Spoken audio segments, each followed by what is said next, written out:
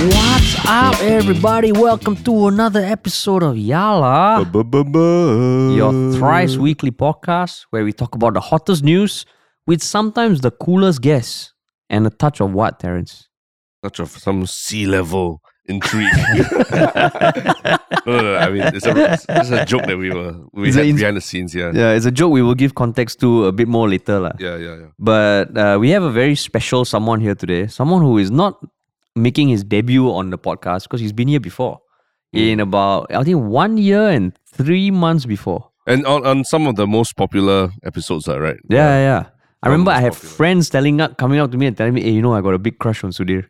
I was like, really? Wow. Then it's an intellectual crush. I was like, this guy or girl?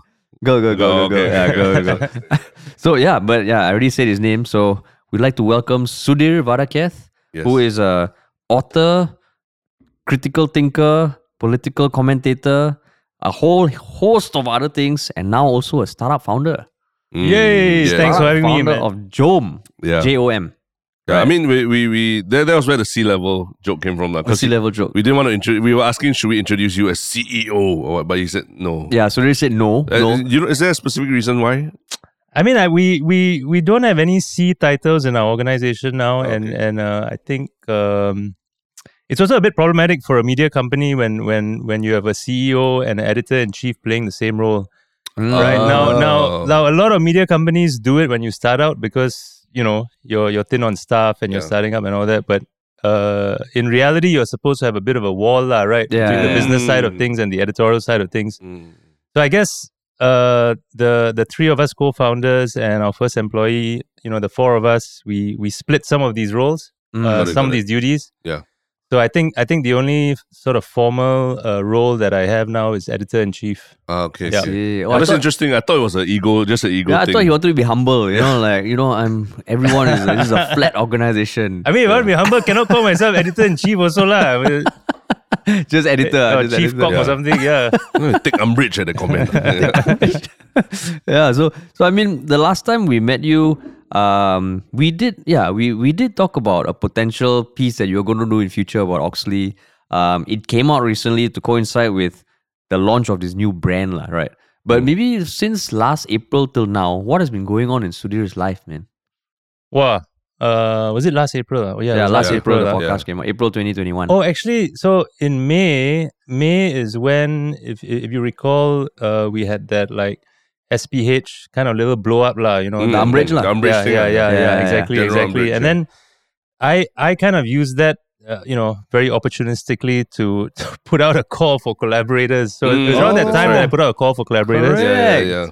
And I think because there was, I think the way you phrased it was for journalists who want to do true journalism or something along those lines, right? You're sick of being yelled at by CEOs. Those of you who are not sellouts, just kidding. No, I said, I would love to work with any journalist inside or outside, of the mainstream media, open to all. And I think the idea for a media startup had been at the back of my mind.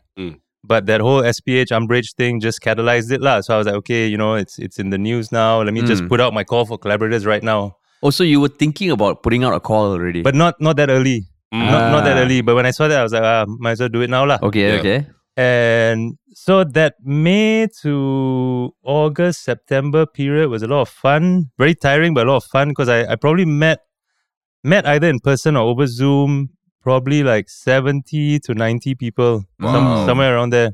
Wow. And it's a whole range lah, right? It's people who I think might be potential co-founders with me. That's at one end of the spectrum. At the other end of the spectrum, it's people who might just be writers, contributors. They might pitch in 3-4 pieces a year or something. Yeah. So I just met a whole bunch of people, and I think it was very sort of energizing in the sense to meet so many Singaporeans who are interested in this larger mission lah. Yes, Singapore needs a good independent journalistic platform, right? And what's there in the mainstream media wasn't really doing it for them. Even what's there in the alternative media wasn't really doing it for them. So I think it was just nice to meet a lot of like-minded people, right? Yeah. Many of whom, two of whom are my co-founders today, Charmaine and Wei, and one of whom is our first employee, Gene. So the four of us are the ones who've been working most closely together, but also a whole bunch of other people who I'm still working with. No, sorry, finish. Go ahead. When you put out that post, what was your expectation? Because, people, I mean, anyone who's interested in Singapore politics or just commentary about Singapore, they would have come across your work. So were you like, okay, and people know me, confirm people will slide into my DMs? Or was it like, fuck? No, I think I don't know if I had too many expectations lah. Obviously there were people who I think I was hoping would reply. People I knew also, right? And some of them did. And I'm working with them now. There were also people who were totally not on my radar who replied, and then I got to know them better, and I'm working with them now. So it was a bit of a mix. I don't know if I had too many expectations. Well, was there a go-to question that you asked all these 70, 90 people? Like one question that you asked to, sort of assess how suitable they are to work with you. Or like an Elon Musk question. One question interview, like, wrong, question. Bye. Yeah. Leaving Zoom. I mean, they have to be comfortable with my level of tokokness and alcoholism, lah. I think I don't know if I actually asked that as a question when we meet, but so that means a Zoom call. I'm going to feel them you're out. Holding a beer or something. Yeah. Show me what you're drinking. I'm like topping up my gin on the side. But it's but it's I was just saying that actually we've had you on this podcast before, but I feel like we're talking to a different version of Sudhir now, like going from like where you were back in last April to now, like, hustle life, startup, entrepreneur, all that. Yeah. It must change you. It definitely, re-energizes you and all these things. So, people think we're going to be talking about politics here all day, but actually there's a lot about the whole idea of starting up a new kind of business in Singapore that we have a lot of questions business, about. Yeah. So that, like, what were you looking for, basically, in that 70 to 90 people that you spoke to? And what kind of, like, were they interviews or just hanging out, or what was the whole process like? So, I mean, from my point of view, they were all just hanging out, right? I mean, the one thing, I don't have a question, but the most important thing is, like, can I get along with this person? Really? That's the most important thing, right? Now, of course, in terms of journalistic capabilities, editorial capabilities, there has to be some kind of minimum standard, right? Okay. And so all of them, I read their work. They either sent me their work or I requested their work. So there has to be some kind of minimum standard, right? But once you get past a minimum standard, I think a lot of it is about how I think the team will get along together, cohesion, harmony, things like that, So a lot of our meetings were just me, not just me. It's not a one-way process, right? I think it's a two-way process. A lot of them were feeling me out as well, because to Harish's earlier point, I think people have these different perceptions or conceptions of me or who I am based on what they've read of mine or what they've seen and all that. This Yalla But podcast may not have been the best example. That's what I did with you. But, so people bring their own preconceived notions and baggage as well to the conversation with me so they're feeling me out too. I think, just getting a sense for whether we'll get along was the biggest thing. In terms of the core team. Yeah. Obviously, for the contributors, if you're filing 3-4 stories a year, I mean, we don't really have to be best friends outside, I mean, you know what I mean. But certainly for the team, I think we need a minimum level of getting along, right? So I think that's what I was feeling for, and so for the core team, I mean, it was multiple meetings, right? I mean, it's and all of them at some point included drinks, It sounds like getting along with you was getting along with you is a priority for you when looking for these things. But what about if you couldn't get along with someone, but he's a fucking superstar, fantastic writer, everything? That means that you wouldn't work with someone like that, no? I don't think so. Certainly not at this stage of the company's growth. And there were one or two people like that. There were one or two people like that. Who I thought, that their assessment of their own abilities was extremely inflated, right? And I think the team that we have today and all our contributors, what I like about all of them is that there's a lot of hunger for growth and development. For me, that's very important. So I don't know whether that's what you meant by superstar, but that I met a couple of people like that I felt, wow, you think you're the shit already. You think you've made it, right? Yeah. And maybe in some ways you have, but for me, it's problematic to work with somebody at this stage of the company's growth.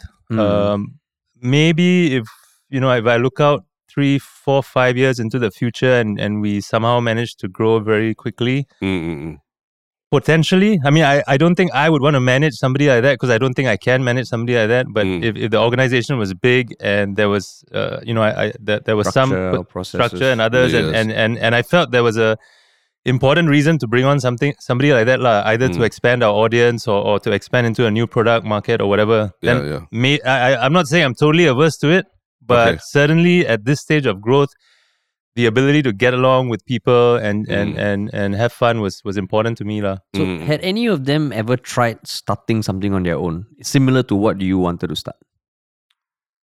I think this is the biggest thing for all of us. I think they've all done things on their own, different initiatives, artistic initiatives, community initiatives. They've started small businesses. So yeah, I think they've done very, very small. I mean, small businesses. Like Charmaine has her own sort of artistic practice and her own studio sort of practice that does a lot of photography and film work in particular. So I think they each have done their own thing. Jean is the youngest, so Jean is a fresh graduate. So she's the employee. Yeah. So Jean is our first employee, and she just graduated. So I don't think. I mean, she's done a bit of work for different organizations, but I don't think on her own she started something. But yeah, they've got bits of experience. Just like me in my old incarnation with my blog and my Sudhir TV videos and all that. I mean, I had my own sort of sole prop, right? Yeah. Which I used as a vehicle to get a bit of business and all that. But this is by far the biggest thing we're all doing. So like very diverse group of people with different talents. What's the big vision of Jom that you sold to them? I mean, in a nutshell, we're trying to build something that might resemble the New Yorker for Singapore. As lofty an ambition as that is, we know it's a gigantic task ahead of us to try to come anywhere near close. Sorry, but when you say the New Yorker, for people who don't read, sure. the New Yorker, can you just give a primer of what that means? So it's a good weekly magazine that does a lot of long form journalism, and the long form journalism often involves pieces that take months and months to research and write. Right, so it's very different from the new media world of a lot of sort of instant gratification, short clips or pieces or articles or whatever that you can bang out in an hour or 2 hours and whatever. Yeah. So this is like deep, thoughtful type journalism, which we feel is lacking in Singapore. Now, I guess there's a limit to the comparison because the New Yorker started out a long time ago and it still does a lot of long form journalism. I think we are a lot more platform and format agnostic, right? Okay. So I think, yes, we will have long form, but we want to go quite quickly into video and audio and other sorts of formats. So I think at the end of the day, if I'm, again, looking out a few years into the future, if we're still around, I actually see our mix of content as being a lot more diverse than what the New Yorker puts out today. Which is digital and print? The New Yorker? Yeah. Digital and print, but it's still very heavy focus on long form, writing. I see. Okay. Whereas I think for us, our mix will have more video and audio. Okay. Partly because of the era we're living in, Yeah. Right. And TikTok dancers. I think for sure they've already asked me to do some TikTok dance. Who has asked? Slippery slope. Jean has asked me to think about it. I mean, I'm pretty sure she's joking, but I'm like, you know what prompted it? I tell you what prompted it.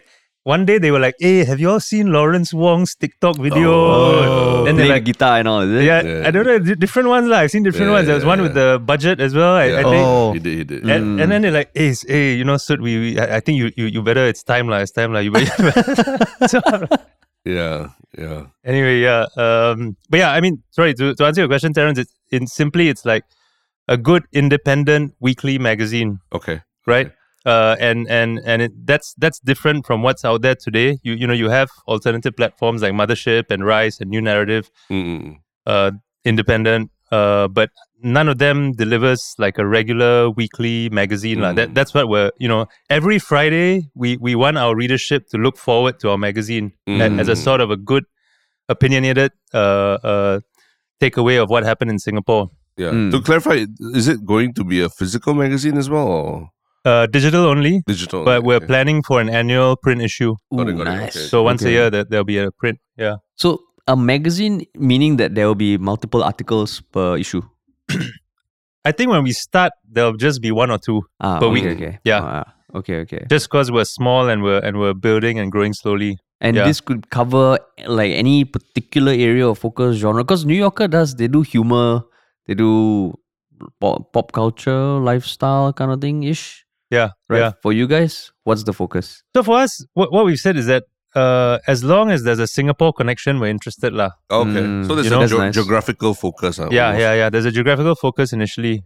So if some story from Bali or Bangkok, or we're not going to be covering it lah, right? There must be a Singapore connection to our stories, but it's across the board: arts, culture, politics, business, technology. I don't think we'll initially be doing things like fiction and poetry. Eventually we want to, but initially we won't. But in terms of subject matter and topic, it's really across the board. I see. Yeah. And given that this is not like a hobby kind of thing, it is a business, it is a startup, right? What is how are you going to make it sustainable? Yeah, so that's the question, right? Because it is like, trust me, like, I salute you and your team for doing this, because I fucking respect it. And the fact that I think even from the first time we met you did mention that this is in your plan. And I really respect the fact that you kept to it and we're seeing it now lah. Yeah. But I also want people to understand why maybe your business is structured a certain way and how you foresee that. Is that the number one question you get from Singaporeans? Like, how's this sustainable? How are you going to make money? How are you going to make money? I remember when no, it is funny. When I some backstory first, but when I started writing initially, right, when I started planning my first book, which came out in 2012, Floating on a Malayan Breeze, which I cycled around Malaysia and wrote a book about it. I remember when I would have conversations. So the bike trip was in 2004. Then I went for many subsequent trips to Malaysia lah. But when I would have conversations about the trip and the journey and the book with my American friends, right? Because I was still in school at the time in America. It was always about the relevance of a bike journey to modern travel literature, or it was around something to do with the struggles of the trip and all that. Whenever I told somebody in Singapore about this idea of mine, right, they're like, "Hey, how are you going to make money, So selling books can make money, So I just became an Indian uncle. You've been an Indian uncle for a while, man, Harish. I could see the eye roll from Sudhir like this. I was like, we always say our podcast so interesting. We ask the toughest questions. Then there was like the first question. No, because I know I kind of know what you have spoken about before, and I think it's very important people hear it. Okay. No, but it's important. So you see, I'm giving the backstory because that was like my 26, 27-year-old self lah. Always like, when I hear this from a Singaporean, I roll my eyes lah. But I think as I've grown older, I've come to appreciate it. Because in a sense that entrepreneurial spirit is very much part of what has made Singapore and being Singaporean. And so I think you get to a point where you allow it not to affect you so much. So when somebody asks me how you're going to make money, I just take it in the best possible way that at the end of the day, we need to be sustainable. We need to find a way. Yeah. I can't just be writing books for a living and nobody buying them, right? Correct. So you have to pay attention to the market. We all live in a market economy.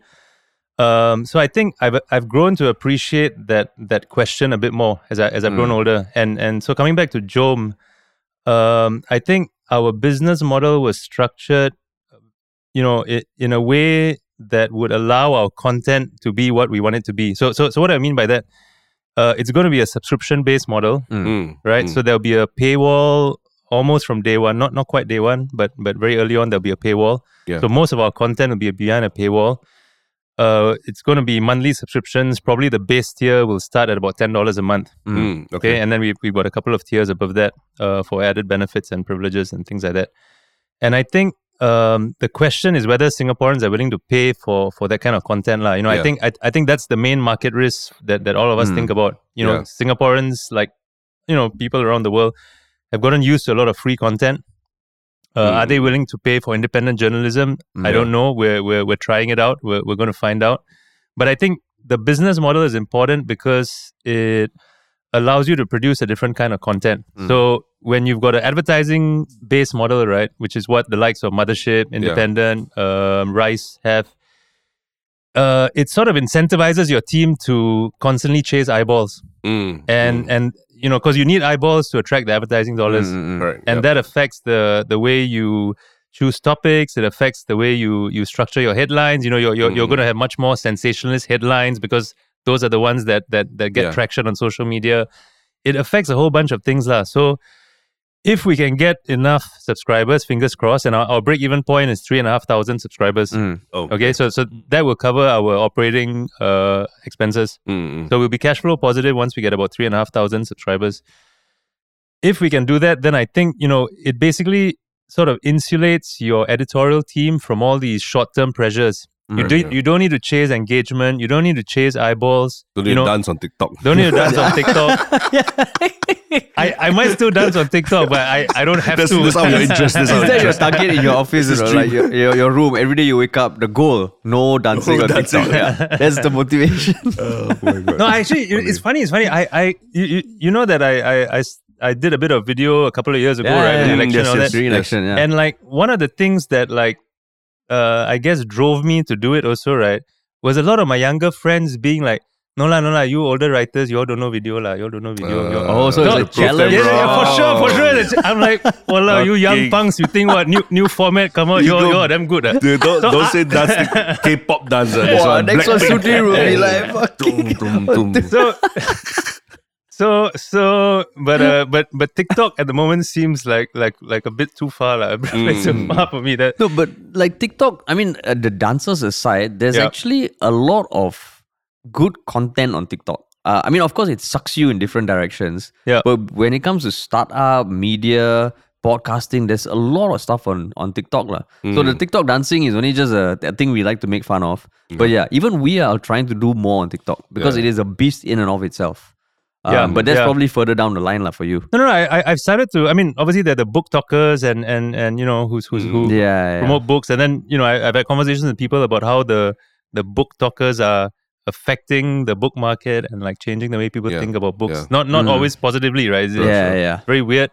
I think in America, I've seen some of the personal finance TikTokers who are very popular. Stock pickers and all that, right? Correct. So no, I mean I've seen some serious stuff there too. I do think at some point we must find a way. I think 2 weeks or 3 weeks ago, The Economist started its own TikTok account. The Economist magazine started its own TikTok. So I think it's something we will have to consider because I think ultimately if you are a good content person, right, you must find a way to deliver it on whatever platform is out there, you know. It's not a matter of saying that my story can only be told in 1,000 words on print. That same story, for sure, there's a way to tell it in a 15-second video or a 10-second. You just have to find a way, Yeah. And all the platforms have different audiences, different methods of engagement with the audience.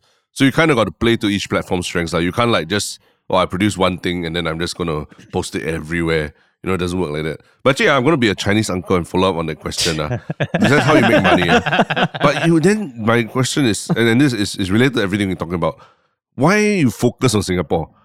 Not only because of Singapore is small, the market is small, how to sustain, but also because I always thought of you as a very global traveler. Like, you wrote about you travel around Malaysia. You're almost like a travel US writer, also, the Pico Ayers and all that, And when you go to US, I look forward to everything that you write about your trips and all that. So almost from day one, I thought, you surely won't just be focusing on Singapore. But why have you chosen to restrict it to the Singapore and sort of both financially and editorially it has challenges? Yeah, so I think a lot of it has to do with focus and core audience. right? And sequencing of growth. Okay. So focus, core audience, and sequencing of growth. I think the mistake some companies, some media companies today make is trying to cover too broad a geography very early on. The example in Singapore that I use, and they're my friends, and I've told them this before, but I think New Narrative early on wanted to cover the whole of Southeast Asia. They devoted a lot of resources to covering the whole of Southeast Asia, including commissioning articles from different parts of the region, doing some local language content. They would translate pieces into Malay and all that. Now the issue with that, as honorable as it is and wonderful as it is to try to do something for the whole of the region, is that it's difficult to really capture your core audience in Singapore, right? So I think the way we are going about it is we actually just want to build a good magazine about Singapore for Singaporeans, right? And then with that focus, build that loyalty in Singapore with our core audience. And then maybe later down the road, then we'll start slowly expanding. Now expanding both in terms of the actual coverage of the stories. So eventually, fine, go and write a story in Chatuchak Market in Bangkok, or go to Bali and write something about the temples there. I think it would be interesting, and there will be an audience in Singapore for that. But also, I think at some point we might want to expand our footprint geographically. So, I mean, the obvious places for me after Singapore are KL and Penang. For Jom to move to. So the answer is I think the focus is very important. The focus is very important to build loyalty and stickiness with your core audience initially. And I think you don't need all 3,500 subscribers to be Singaporeans, right? No. They can, because Singapore, you think about it, a lot of companies, MNCs and all that are all situated here. There are a lot of expats who live here. And maybe they move back, they're interested about things going on in Singapore. Or maybe even Singaporeans based abroad. Because exactly. a lot of our listeners are Singaporeans based abroad, and they listen to keep in touch with Singapore. Yeah. Totally. So if I use my blog data, right? My blog data has been one of the main metrics that we've relied on, right? In terms of formulating our own internal forecasts and projections and all that. But so because I've got 10 years worth of data now, and I would say 88% just based on IP address. Now I don't know if people are faking it, but just based on IP address, 88% of my readership for the blog is based in Singapore, and 12% is based overseas. Most of the places, and this gets to Harish's point, most of the places are places with big Singapore diasporas. Hong Kong, Bay Area in America, New York, London, the UK, Australia, and anecdotal. So that's the actual evidence. But anecdotally, just when I talk to people, I think the diaspora Singaporeans, right, are actually in a way extremely invested. They have a much higher willingness to pay. So when I think about our tiers and all that, right, I think some of our higher tiers, actually, the ones overseas would be willing to support us at the higher tiers, especially because they are very invested in what's going on in Singapore, even though they might be far away. Do you have a GCB tier? GCB tier? Yeah. Like they buy a 400-year subscription. That's called acquisition already. I should. Yeah, the GCB tier. But click here, you own our lives. Yeah, that's why you own us. I'll work for you for free. Yeah, you'll see me every morning at 8 o'clock with a cup of coffee. It's a funny but interesting point that, like, how do we capture the segment that has a lot of money, right? So some outfits, and not just journalistic outfits, but other different kinds of platforms do, right? Different kinds of content creators do is they'll leave like an open-ended donate button or something like that. You can give whatever you want. Yeah. Or they just give this ultra high tier that's essentially the Louis Vuitton iPhone kind of, like the Hermes iPhone kind of level, where it's like, if you just want to give me money, this is the way to just... But it's a fixed tier. It's a fixed tier. Okay. But it's so much that it's like, it doesn't make sense at all. And it becomes a flex almost. Yeah, it's a flex. Yeah, it becomes a flex. Like there was one, I always remember this story. There was one Apple app that cost $999. It was just on the store for 24 hours before it got taken down. But and it was called Red Ruby or something like that. So you buy it, the only flex is that it's on your phone. There's no use for it. You open it and there's a ruby that is just a shining red ruby. Something like that. It was on the App Store for 24 hours. It got taken down, but 1,000 people bought it. Really? Yeah. No, but then how like usually when you buy those kinds of like conspicuous consumption type goods, right? You want other people to notice that you have it, right? So I guess on the phone, it was enough for 1,000 people around the world. Just the 1,000 people, or maybe 100 people. Either way, the guy walked off with at least 100,000 or a few 100,000. Yeah. Just for that 24 hours of flex, no? Yeah. It's the equivalent of the guy who bought 2 iWatches for his dog. And he just put them on his dog. And Is it? Yeah, in China, yeah. It's like, why is the dog need an iWatch, you know? You mean an Apple Watch or Apple Watch, yeah. Apple Watch, yeah. Yeah, Apple Watch and nothing. It just flex. It's a flex. It's the flex tier. Okay. Yeah, thank you for that. Let me think about it, man. Yeah, because to me, a donate button, there's always something inherently when you ask someone to donate to your work, right? That feels like, where's the line between like, I'm begging you to help me, and I'm asking for help. Of course, there's a nice way to ask for it also, lah. But because we've also analyzed this a lot about subscription models for media companies, and I've seen people just give a flex tier, lah, a flex tier where it allows you to just like flex and say, I mean, I'm the number one fucking fan of Jom. That's why I'm doing this. So we do have something like that, lah. I think we're going to call it our patron tier or something like that. But I don't know how I don't think it's like, as exorbitant as what those things you mentioned, lah. Got it. Now the other problem for any editorial outfit, right? With the open-ended donation, right, is you never want to be in the pocket of some big donor. Right. Yes. So the problem with allowing people to give you excessive amounts of money is that they might then expect some kind of editorial input or control or whatever. Now, of course, if you look at the really big media companies in the world, that's actually happening, right? Yeah. With the what does Jeff Bezos own and what does Jack Ma own and all this kind of thing. But it's something that you certainly want to resist. And I think for an outfit like ours, where editorial independence at an early stage is super important. Yeah.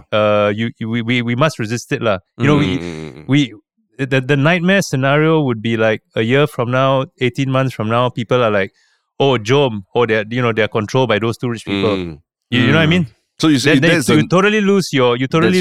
So that's a nightmare scenario for you guys, lah. Yeah. I never want us to be in the pocket of any like one or two big people. I don't think it's healthy. Ours is much more the Bernie Sanders model, right? Tons of small donors who are our main constituent, right? Our readership, not that we are being funded by one or two people. I don't want that. Was that a tough conversation that you had to have with whoever you're working with? I mean, specifically the co-founders, lah.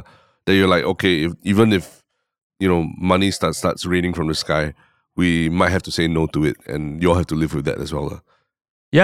Yeah, totally. And they're all cool with it. And in fact, we've been very careful in terms of our things like our shareholders agreement and things like that, right? How we've structured things to make sure that we prevent situations like that. So to give you an example, like next year, if somebody offered whatever X $1 million to buy a big stake in the company, right? And I thought it was a great idea, right? Charmaine and Wei can actually overrule me. So we've structured things like that in the contract. If they thought that this is not a good investor for Jom to have, Sud's doing it just for the money, right? He wants to cash out very quickly and take the money, but this is not going to be in line with the values that we put in place. They can actually overrule me. So we've put in place a lot of these structures to make sure that we are not vulnerable to these excessive, capitalist endeavors that may actually detract us from our editorial mission. Well, that's interesting because usually, startup life is about hustle and then you scale like there's a hockey stick, and after that, like someone buys you for like 25 million, and then you're like, okay, I'm I guess even in the startup route, there are like two branches, lah. At a certain point, there's a fork. You either go down the VC path, where your goal is to become a unicorn, or you bootstrap and you can almost have more integrity as a business. And I mean integrity, not just, you go VC, you got no integrity. It's just that you have a bit more control over your business and you can grow it the way you want to. Which I guess is the approach that you all are taking. In the sense that, because, but I mean, given that your background is in writing, content creation, to come up with those sort of structures amongst the founders is quite complicated. So how did you, how did you go on this path of becoming a startup founder? Like, what was that whole thing like? Did you like read a lot or talk to a lot of people? What was that learning curve? Yeah, so I think I was fortunate in the sense that over the past 4 or 5 years, some of my freelance work has been in technology, right? So, for example, I started writing for this tech magazine called Inc. Magazine, INC, and they sent me on a couple of gigs, but the most interesting one was when I flew to Jakarta to interview Nadim Makarim of Gojek. So this was in 2017. So as a journalist and writer, these are like your really fun gigs, lah. They send you there. I like spent 1 week trying out all the Gojek services. So this is 2017, 5 years ago now. I often joke with my friends. It's like, obviously I took the regular Gojek, but they had a whole suite of other services, lah. Yeah. So the joke is like, first time in my life, I got a company to pay for my massage because I tried out the Go massage also. Oh. You know what I mean? Part of research, lah, right? Yeah. So and then I wrote a story about Gojek and about Nadim. But to your point, that allowed me some exposure into the world of startups and technology, lah. Oh, I see. Where there are a lot of discussions like this. Yeah. I see. Just by osmosis, diffusion, whatever, I just picked up little bits here and there, right? And then I think in the last year and a half, I've been also quite fortunate. I mean, I've got a lot of friends who are investors. I've got quite a few friends who are founders. So just learning from them, lah. Just talking with them, asking them for tips, so on and so forth. Yeah, and yeah, that slowly, lah. It's slowly coming together. Yeah, it's slowly coming. But like, did you have a lot of tough conversations with your co-founders? With my co-founders about this sort of stuff, or is it like you all decided and you figured this along the way, or at the start already you all knew that you all had to talk about this early on? No, man, we've been figuring out a lot of shit along the way. I think some basic things in terms of our values, not just journalistic values, but our values as a human, our values as a person. Some things around what topics we may or may not want to talk about.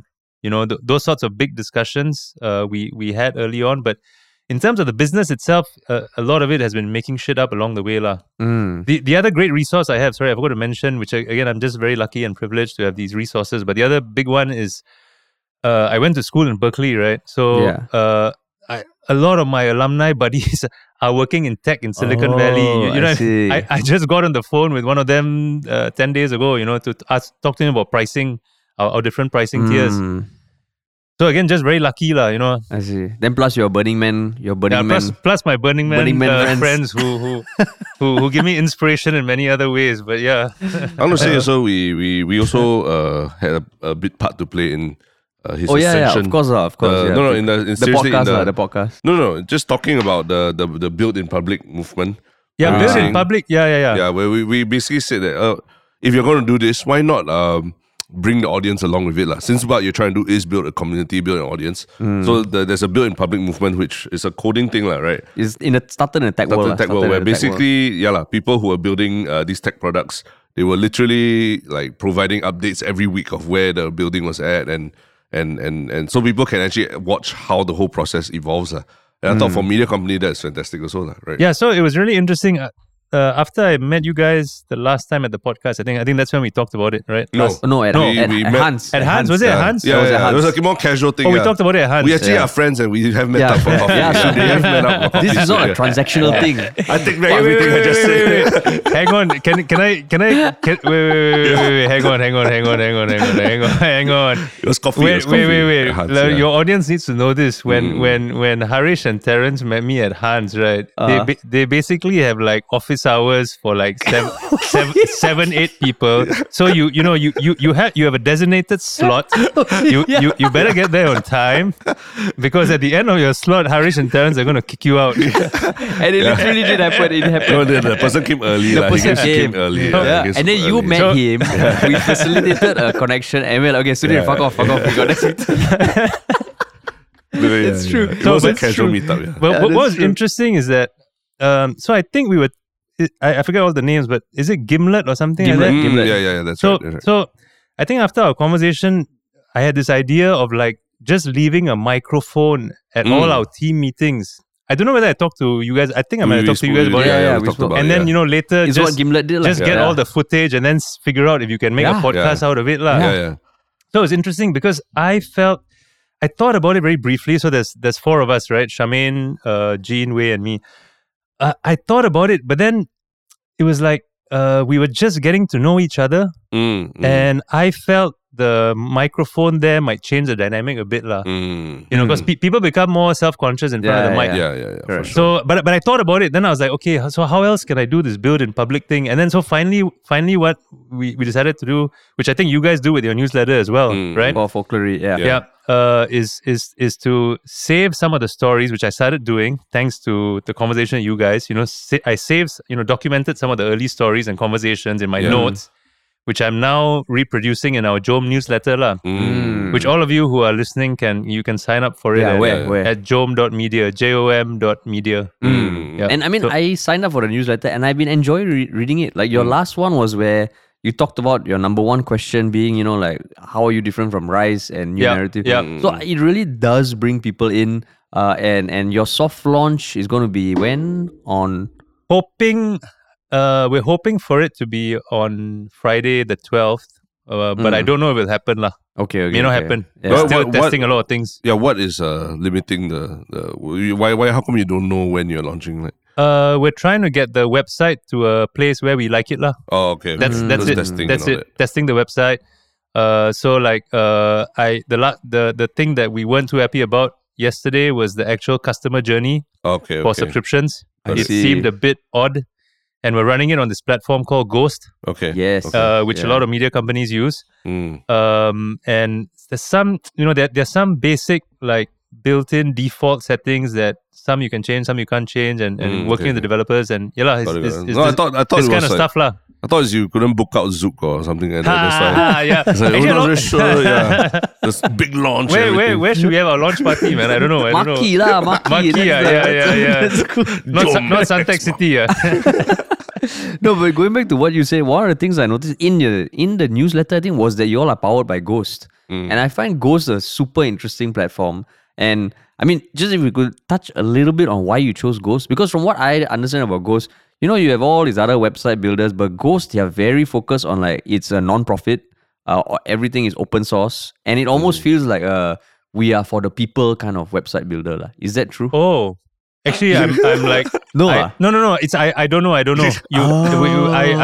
would need one of our colleagues who we've got a part timer who's his title is head of product and revenue. He handles a lot of this kind of stuff lah. I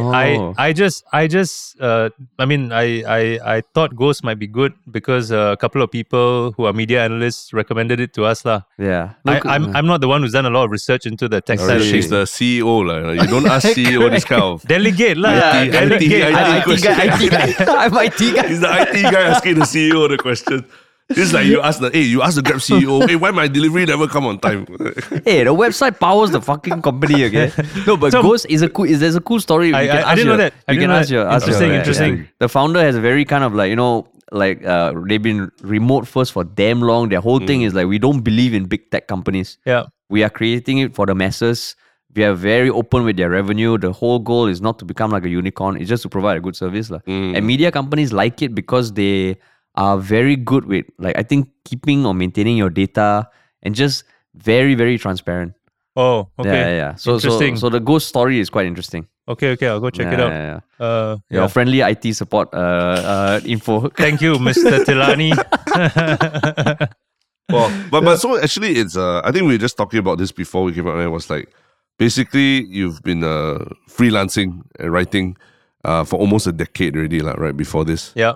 And then now you've jumped into this world of managing people and building a startup and everything. What's the big thing that you've learned that is different between the two worlds? Okay, firstly, it was damn siong lah. When I started the team building exercise in the middle of last year, I had like been freelance for about 9 years, right? And I didn't realize it at the time, but being in that freelance space just puts you in a totally different headspace and mental, emotional type of mood lah, right? Can you elaborate? Because I was doing a lot of work, right? but it's always at my own pace and time and target and everything. OT lah, right? You know, and like just to give you an example, every week, let's say Saturday or Sunday comes along, I would know exactly how my week is going to be planned and progress, right?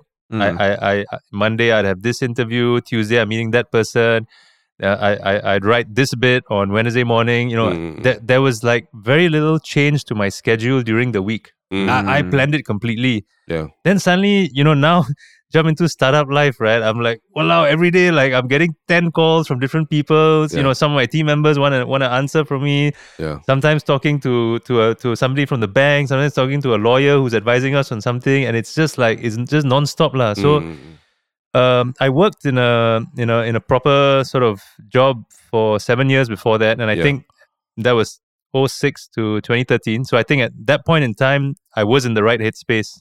But freelance life just completely changed that lah. You know, much more mellow, much more calm. I'm very happy I did it in many ways because it actually allowed me a lot more time to think about where the media industry is going. Yeah. If I had stayed in a regular job, I don't think I would have ever attempted to experiment with video, for example. I wouldn't have experimented with a lot of other things.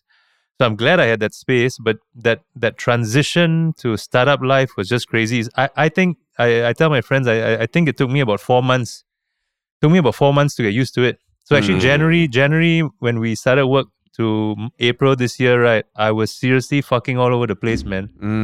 You know, I was missing appointments. I was forgetting things. I think that's why when we met you that time was around then lah. And then I think you looked tired. You looked quite tired. Oh, at Hans yeah. Yeah. I thought you were going to say Sudhir came late. That's why we had to make it. But you looked like wow, like really spent, you know. But now you look like you're adjusted and fresh and everything. So it's funny. So by mid to late April, and actually there's a social media record of this, and I say social media record because by mid to late April, I told my buddies in the team, I was like, you know what? I think now my mind is there, man. I'm just rolling with it. I'm going to start posting more on social again. I had like ignored my social media because I couldn't take it, man. I was just all over the place.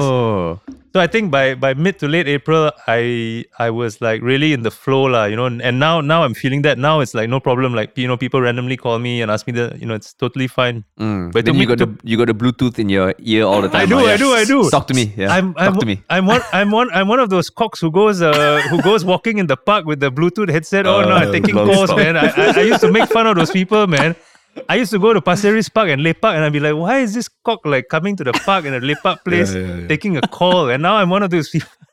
That's true. No, but walking and taking calls actually is still better than taking a call sitting at home lah. Yeah. Right, or sitting on a chair or something. So that means now what are your days like? My days, so I work very early, right? So I tend to work from like 6-ish, 7-ish, but I end also very early. I'll end work some days at 4 or whatever.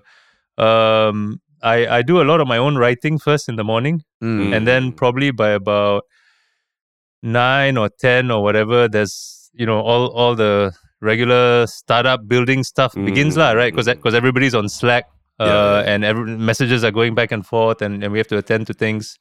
So I think from 9-ish, 10-ish onwards, there's just a lot of team coordination, collaboration type stuff to do lah, which can be everything from regular editorial work. So we're working with contributors who submit pieces, we edit the pieces, to working on the website. The last week has been a lot of pricing conversations because now we're finalizing our pricing tiers.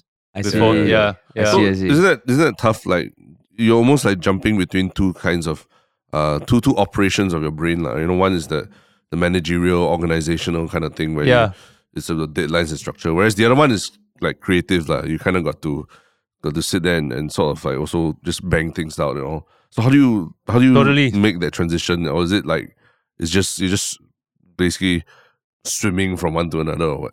No, it's very difficult. It's very difficult for me to move from the managerial business side of things to the creative writing side of things. It takes me some time, and I don't think that's ever going to get easier. Which is why I think it's important to eventually separate the roles, lah. Right? Once the outfit is off the ground, hopefully some of that management admin stuff gets easier, lah. And I can focus more on the writing. But are you someone who like you need to write every day?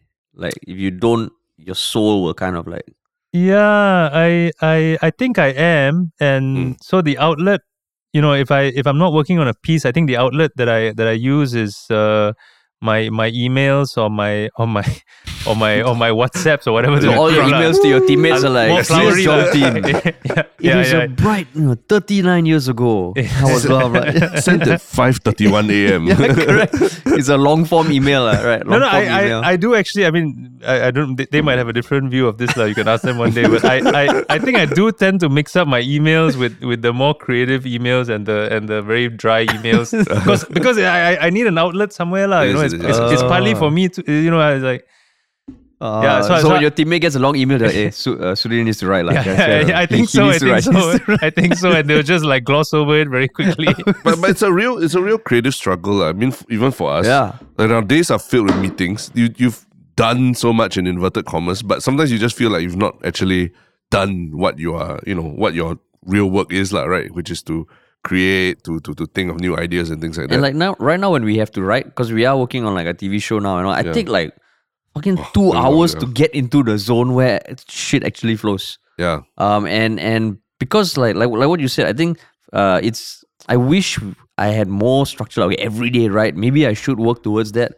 But whenever I need to write, I'm like, okay, I have to get into it, and it takes a long time. Yeah. It's not easy. And the last thing I just remembered is that in May, I started work on my first serious piece for Jom. Okay, so basically January. This May last. No, this past May. So January to May, like no serious like proper writing for Jom lah, just team building and work, And then May, which is going to be a profile of this Singaporean artist. Her name is Salty Shi Jie Ng. So Salty Ng. And so I met Salty in early May, I think, for the first time. We hung out a few times, and this is the kind of writing I love doing the most, writing about people, right? So I spent hours interviewing her, finding out about her life story and everything else. And I just felt when I finally wrote the piece, right, which probably late May or early June, I just felt so much satisfaction, so much joy. I hadn't been in that space for such a long time. It was just such a wonderful feeling, because that's my first love, lah. Writing is my first love. Correct. So yeah. No, I think balancing that over the next few years will be important, lah. Because for you me. do still plan to write, lah. I do. Okay. I do for sure. I mean, it's because technically you could be editor-in-chief without writing, lah. You could. But then there's a lot of admin work, editor-in-chief, lah. Yeah, lah. As in you overseeing people. You oversee, but you don't write, lah. So I mean, we've had internal conversations about that. I think one of the issues is that, I mean, firstly, of course, I love writing. So just my own self-fulfillment and joy, it's important. But I think there'll probably be quite a few people who subscribe to Jom who were my followers from my blog. Yeah, I see. So I can't completely become a director, lah, behind the scenes. Some of these people will be still wanting to see my work, right? But at the same time, I think one of my main duties at Jom is to also help. I don't know if train is the right word, but work with and cultivate some of the younger writers in Singapore, right? So that's also one of our long-term goals, is to help expand and improve the writing talent pool in Singapore, right? Got it. And I think we want to be a home for young writers, for older writers, for whoever lah, who basically people who want to improve their writing. So I think that, balancing that, like my own production of work, but also working with others to help in that bigger goal. That's one of the big tensions that we have also, lah. So no, I was just wondering whether it's because we talked about transition and all that. So you've kind of kept your freelance this past 9 years, lah, with this big piece, this ebook that you have also recently published, right? On the Great Lee family. Yes, correct. I was going to say, I think maybe it's a good time to that was exactly what I was going to bring up also. Because I think it's almost like a demonstration of the potential that Jom will have, the impact that it can have on Singapore audiences and all that.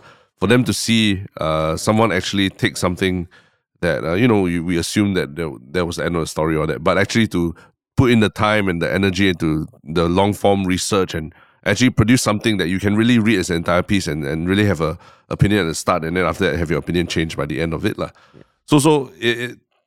I think it's a perfect way to transition between that freelance life and the startup that you're building now.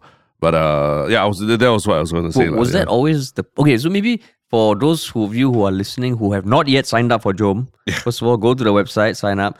But if you did sign up, you would have received a notification that there was this post that it was still on sudhirtv.com, right? It's the last blog. Yeah. The last it was post, actually I wanted to keep it separate, lah. You keep it separate. I quite intentionally wanted to keep it separate from Jom. Keep it separate so from that was Jom. my last piece. Okay. But I kind of used it as a vehicle to promote Jom, lah. I put a couple Jom. of ads inside and Correct. Okay. yeah. Oh yes, correct. You're reading. Then, hey, Jom. Yeah, exactly. But essentially, like, am I right to say that? Because it covers a lot, but it kind of re-looks at the case from multiple angles and re-examines evidence that seem to have not been maybe analyzed to a great extent, lah. Right, and it tries to challenge what people perceive and all. And I mean, it is a deep dive like no one has deep dove into Oxley. But when Doven? what I thought it was Doven. is it Doven? No, I'm just kidding. Dive or dove? Dove lah. Fuck lah. Sudhir, I know you writer all. He's trying fucking to with you, Harish. bring up the next generation of Just writers. like here I'm Doven into Oxley. What was I saying? Oh no, okay. Yes, deep dive into deep dive into Oxley. But I mean, like, what was the thought process about making that your last piece as the launch pad for Jom? Or was it even that? Was that even the original intention? It wasn't. So it was lucky. It It was fortuitous, lah. That it happened like that. Yeah. Because I started work on the Oxley thing in December 2020. December Yeah. 2020. So before we even had him middle on the of podcast, COVID. Yeah. People were thinking, oh, what do I do with my life? Sudhir was like, you know what? I'm going to look at the Oxley case. Okay. And you know why? It's because the Lee Swet Fen case had just concluded. So that was the case by the Law Society of Singapore against Lee Swet Fen.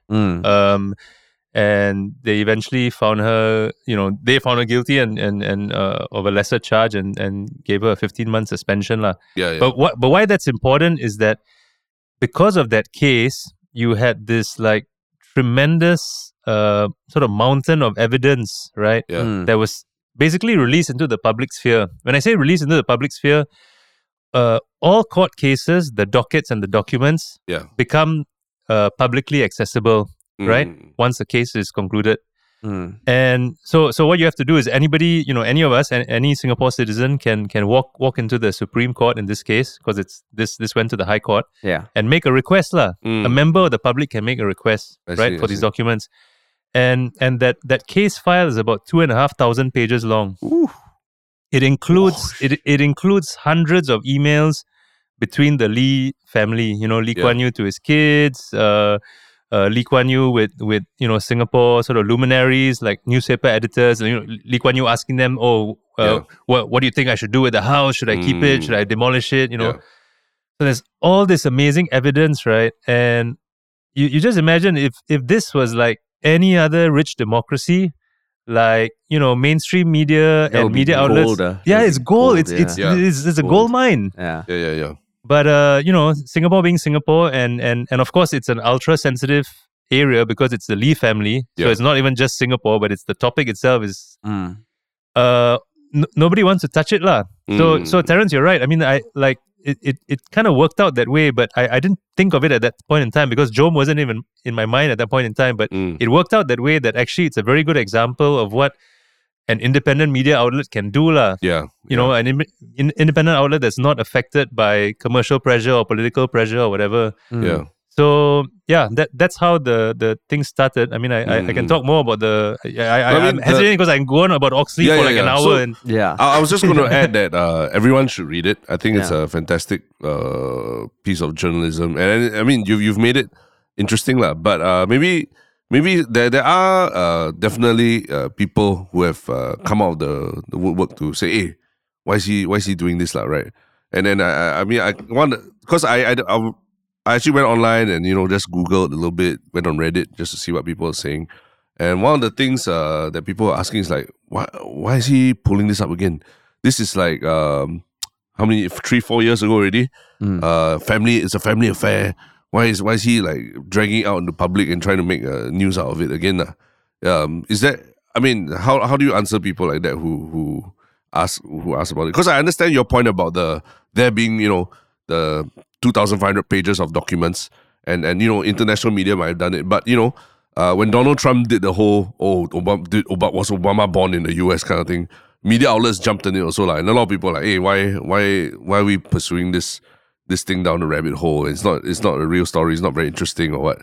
Yeah. So I'm just wondering, what do you say to people who are critical of your intentions of doing this, lah? So I mean, there are a couple of things, right?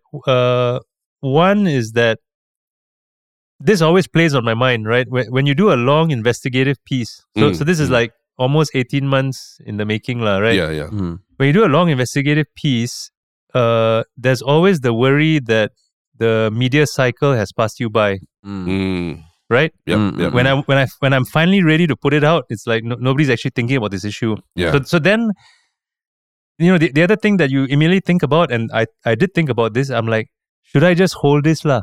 And there is a deadline coming when the media cycle will pick it up again. And the deadline which is coming is when Li Wei-ling, who is Lee Kuan Yew's daughter, when she passes on, which people think might be in the coming years because she's got a fairly serious neurodegenerative disease. Okay. So people think it might be in the coming years.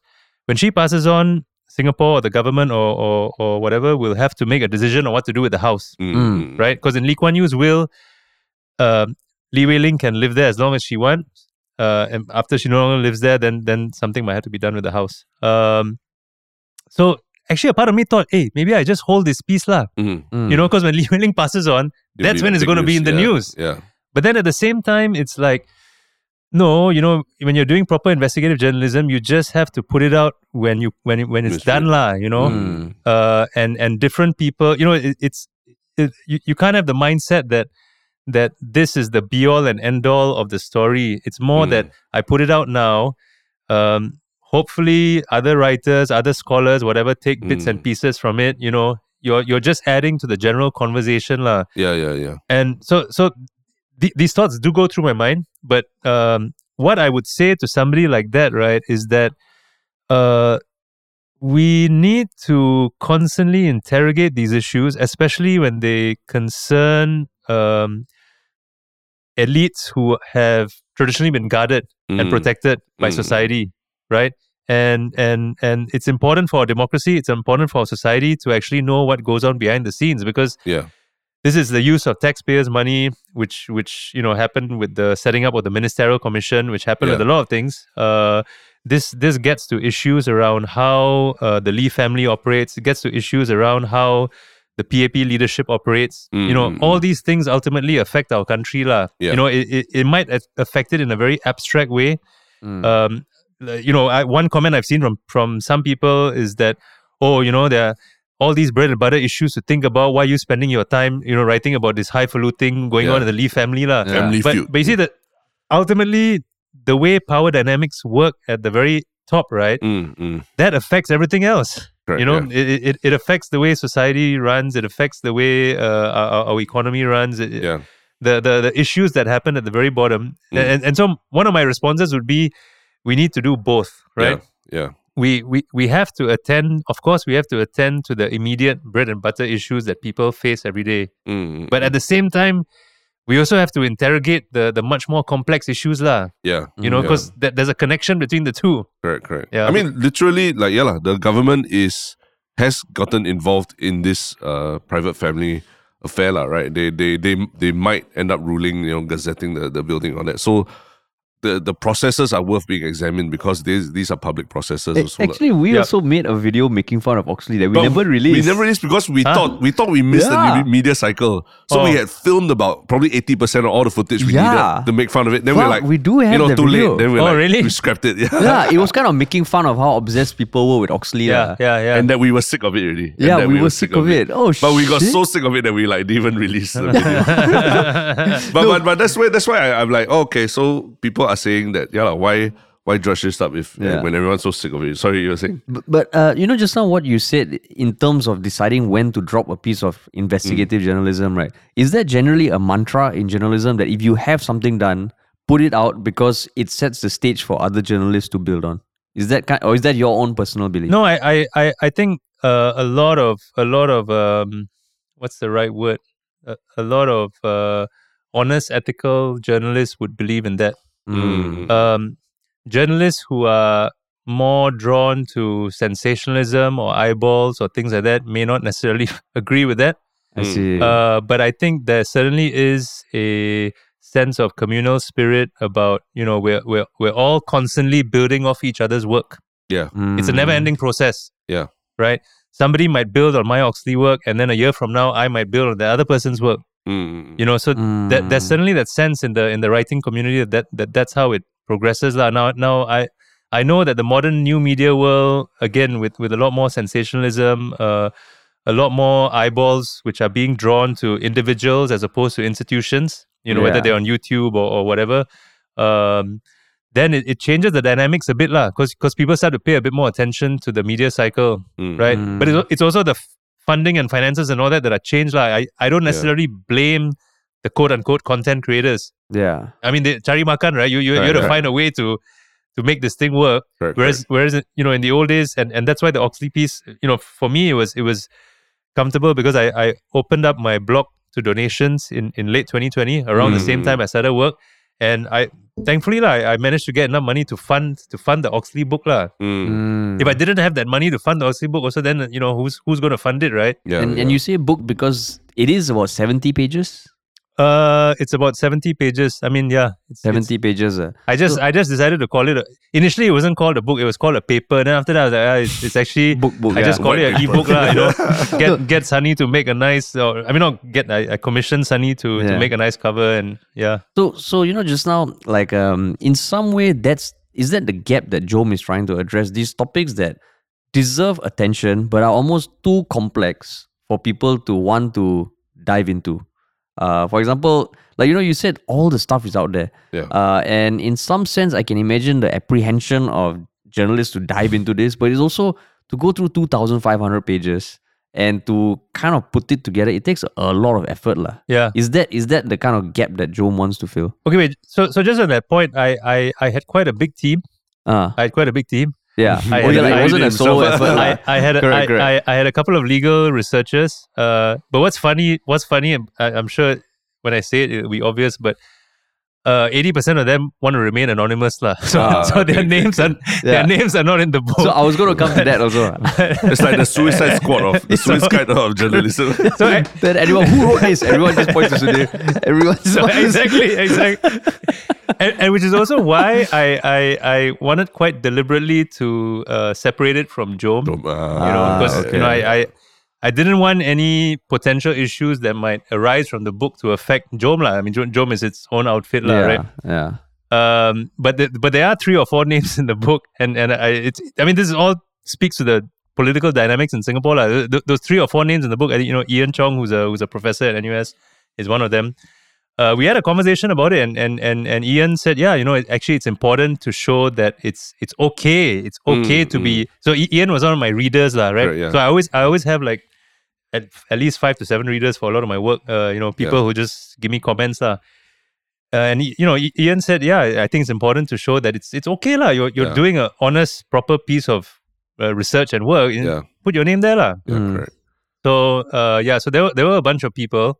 And now I forget your other question. I mean, the question was, okay, so if that is a type of content that you... Okay, so this one, like ultimately you said because of the nature you wanted to separate it from Jom. But I'm going to ask another uncle question. If you're going to be writing topics like this, right, then how, bro? This is Singapore. You want to talk about the lease. But you're assuming that all the topics for Jom will be like this. Yeah, okay. Or maybe something that deep dives into anything. And I always believe... the moment you choose any topic, you dive deep enough, you'll uncover some stuff that maybe is people will go like, oh, it's maybe people are afraid to talk about. So that's my theory. But ultimately, whether it's Lee Kuan Yew or whether it's some other topic, how do you balance that? Or what's your thought process? Because I totally agree with the person you just said, saying that, it's important that people know that you can talk about this kind of stuff.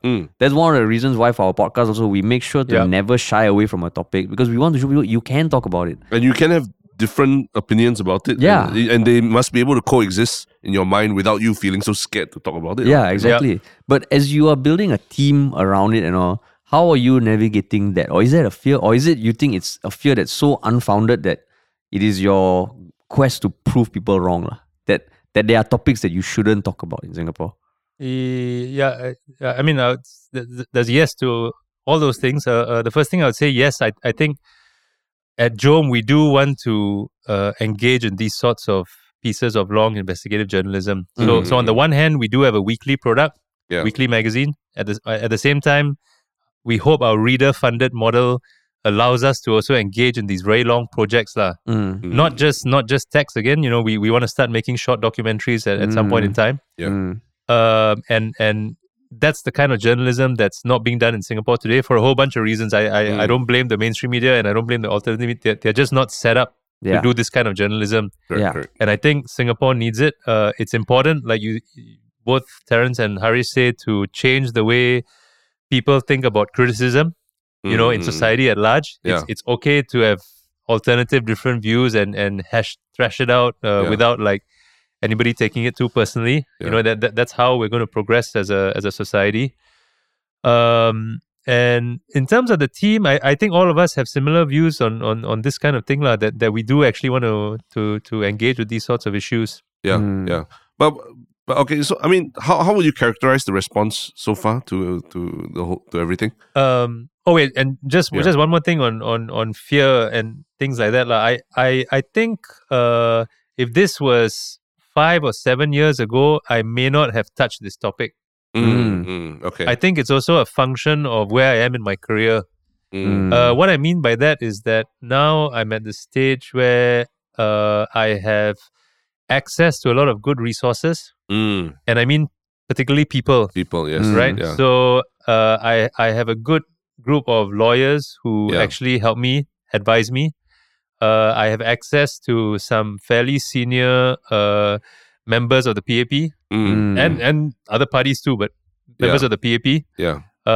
And a couple of them are the ones who actually encourage me to do this research, and because I think this whole issue has divided the party in many ways. Interesting. Also because there's a potential link to this is just a rumor, of course, but it's a potential link to Lee Hsien Loong's son, right? That's why this Oxley thing potentially allegedly. I mean, there's no conclusive evidence that Lee Hong Yi is ever going to enter politics, but it's a rumor, right? Yeah. And so I think that because of the fact that I have access to these senior people who might advise me, gives me courage, right? I see.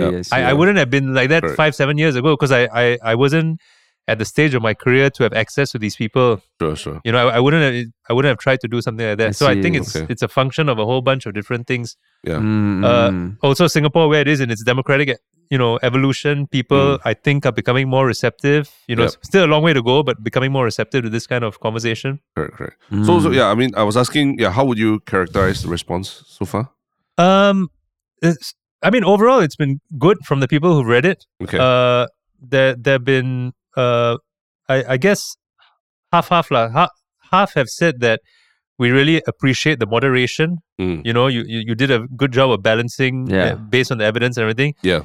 The other half say, you were too, you appeared a bit too careful and scared in the way you wrote things, because there are certain points where I caveat a lot. I hedge a lot, my statements, and this actually is the product of conversations with lawyers and other people. Are you sure you want to say it this way? It's like potentially. Right.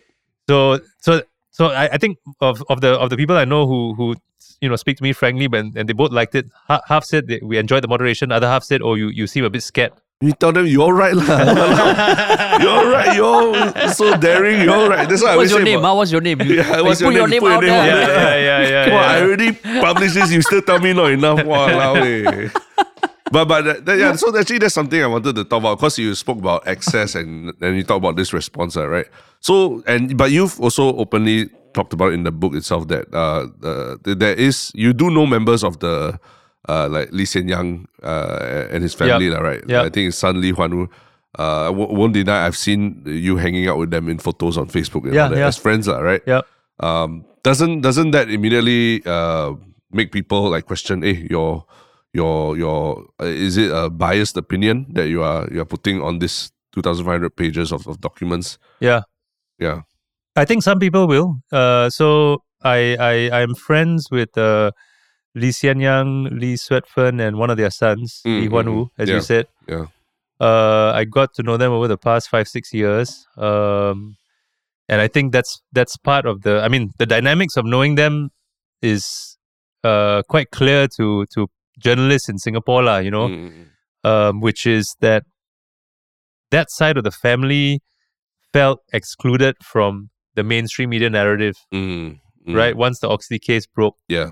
So that side of the family actually became friends and got to know a lot of people in the alternative media world, right? Yeah. So it's not just me, but a whole bunch of people in the alternative media world now know Lee Hsien Yang and Lee Swet. So that's the roots of it.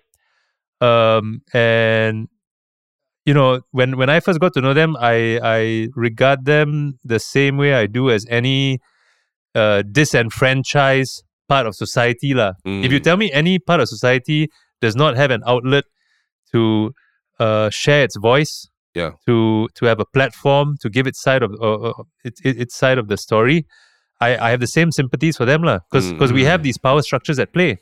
The mainstream media won't talk about certain people. In the old days, it used to be the opposition, right? If you go back 20-25 years in Singapore, Workers' Party, they'd hardly get any airtime in the mainstream media. Yeah. Now, in today's world, it's changed a lot. I think Workers' Party gets a decent amount of airtime in the media, but other parties don't. You talk unless Leong Man Wai once in a while. He forces himself into the party. They're like, guys, the party has ended. He's still there. So there used to be a point in time, not too long ago, I would say maybe early 2000s, mid 2000s, when people who wanted to talk about inequality wouldn't really get a big platform. Yeah. Now in today's Singapore, it's changed. Now inequality and anybody can talk about it. Yeah. So these things, they change and evolve over time, and I, like I said, I have sympathies to whoever can't get access, who's blocked from the media. But yeah, we've maintained a cordial friendship over the years, and I put it out on Facebook. I put photographs of us on Facebook because I don't think there's anything to hide or be shy about. In fact, I think it's worse if you meet people and you hide it, lah. So in terms of the book, of course, there was always going to be the fear that people would say, "Oh, this guy is like a Lee Hsien Yang tool or whatever, lah," right? But I think a couple of things. First is that the book is purely funded by myself and the donations I got. Second, I don't include any interviews. So because of the fact that I only have access to one side of the family, I decided no interviews, lah. I see. Because I don't want to include only one side of the family, right? Yeah. So the source material, and anybody who reads the book will see that the source material is all these publicly available documents. And the final thing that gave me confidence, I didn't know about this or expect it, right? But is that in my final narrative, I think it shows that I levy some criticisms at Lee Swetfen and Lee Hsien Yang, and also I, at the end of the day, am fairly kind, I think, to Ho Ching. So if you look at the public criticism that Ho Ching has gotten about the house, for me, the evidence doesn't show that she did anything extremely wrong. She wasn't scheming behind the scenes. No. The evidence doesn't show that. Evidence doesn't show that. So when I finally, the researchers went through all these 2,000 plus pages and it finally came back, I was like, oh, actually Ho Ching comes out looking not too bad in this narrative, lah. Yeah. Then I actually felt some relief. Okay. I felt some relief because then I was like, oh, okay, it's don't need to fight the Temasek at all. Yeah, and it's not going to because this whole issue is so polarized. You got Hsien Yang, Swetfen on one side, you got Lee Hsien Loong, Ho Ching, the ministers on one side, but my evidence shows me that actually Ho Ching is actually comes out looking not too bad. So I was Correct. I was it's not that I planned it, but I was relieved that it happened that way lah. Yeah. I mean, my thoughts about the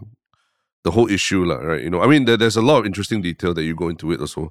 But even back then when we were like looking at the video ourselves, all that, I actually feel a sense of extreme sadness upon every time I'm thinking about this issue, because it also, I think, like for a lot of people, family relations, can always be a very thorny point in any family, right? Yeah. So, and this one, when it escalates to this level where it becomes like almost like a family, like a power struggle where the country is involved and all that, it's like, it shows you that's to the level that relationships between siblings can break down, and it's a very sad thing, was there anything that for you personally, having spent all this time researching on that you reflected on and learned about family dynamics and all, that made you realize, okay, maybe this is something to learn about how you deal with family issues or how you talk to your siblings or your parents and all that? So basically, was there a Fast and Furious moment? What's the Fast and Furious? Fast and Furious, they can chase car, but after all, it's always about family. It's about family. Okay. It's about family. It must be Vin Diesel. Okay, lock that down. Vin Diesel. It sounds more like a mafia show, but yeah. That joke, yeah. But because you spend so much time with it, I'm just wondering how personally if you felt any lessons you've learned about family and all that from it. So I feel a lot of sadness for Lee Kuan Yew. No, really? I feel a lot of sadness for Lee Kuan Yew. Really? Wow. Yeah.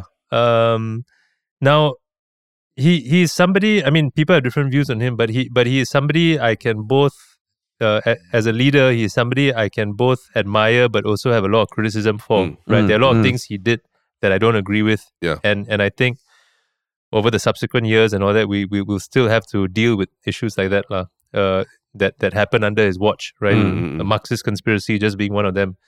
But I'm able to hold those two views on him. And what I feel really sad for him about is that the evidence shows that it's very clear that the last 4 years of his life, so 2011 to 2015, was just spent in this like kind of blur of misconceptions about what's actually going to happen. Spent in this blur of like realizing that his kids are slowly falling out of favor with each other and like turning on each other and scheming against each other. And this was from the emails, is it, that you were reading? Yeah. I mean, you can only get so much from the emails lah, but it's clear lah. From the emails, you can tell what's going on behind. That these are probably the emotions that he's feeling, right?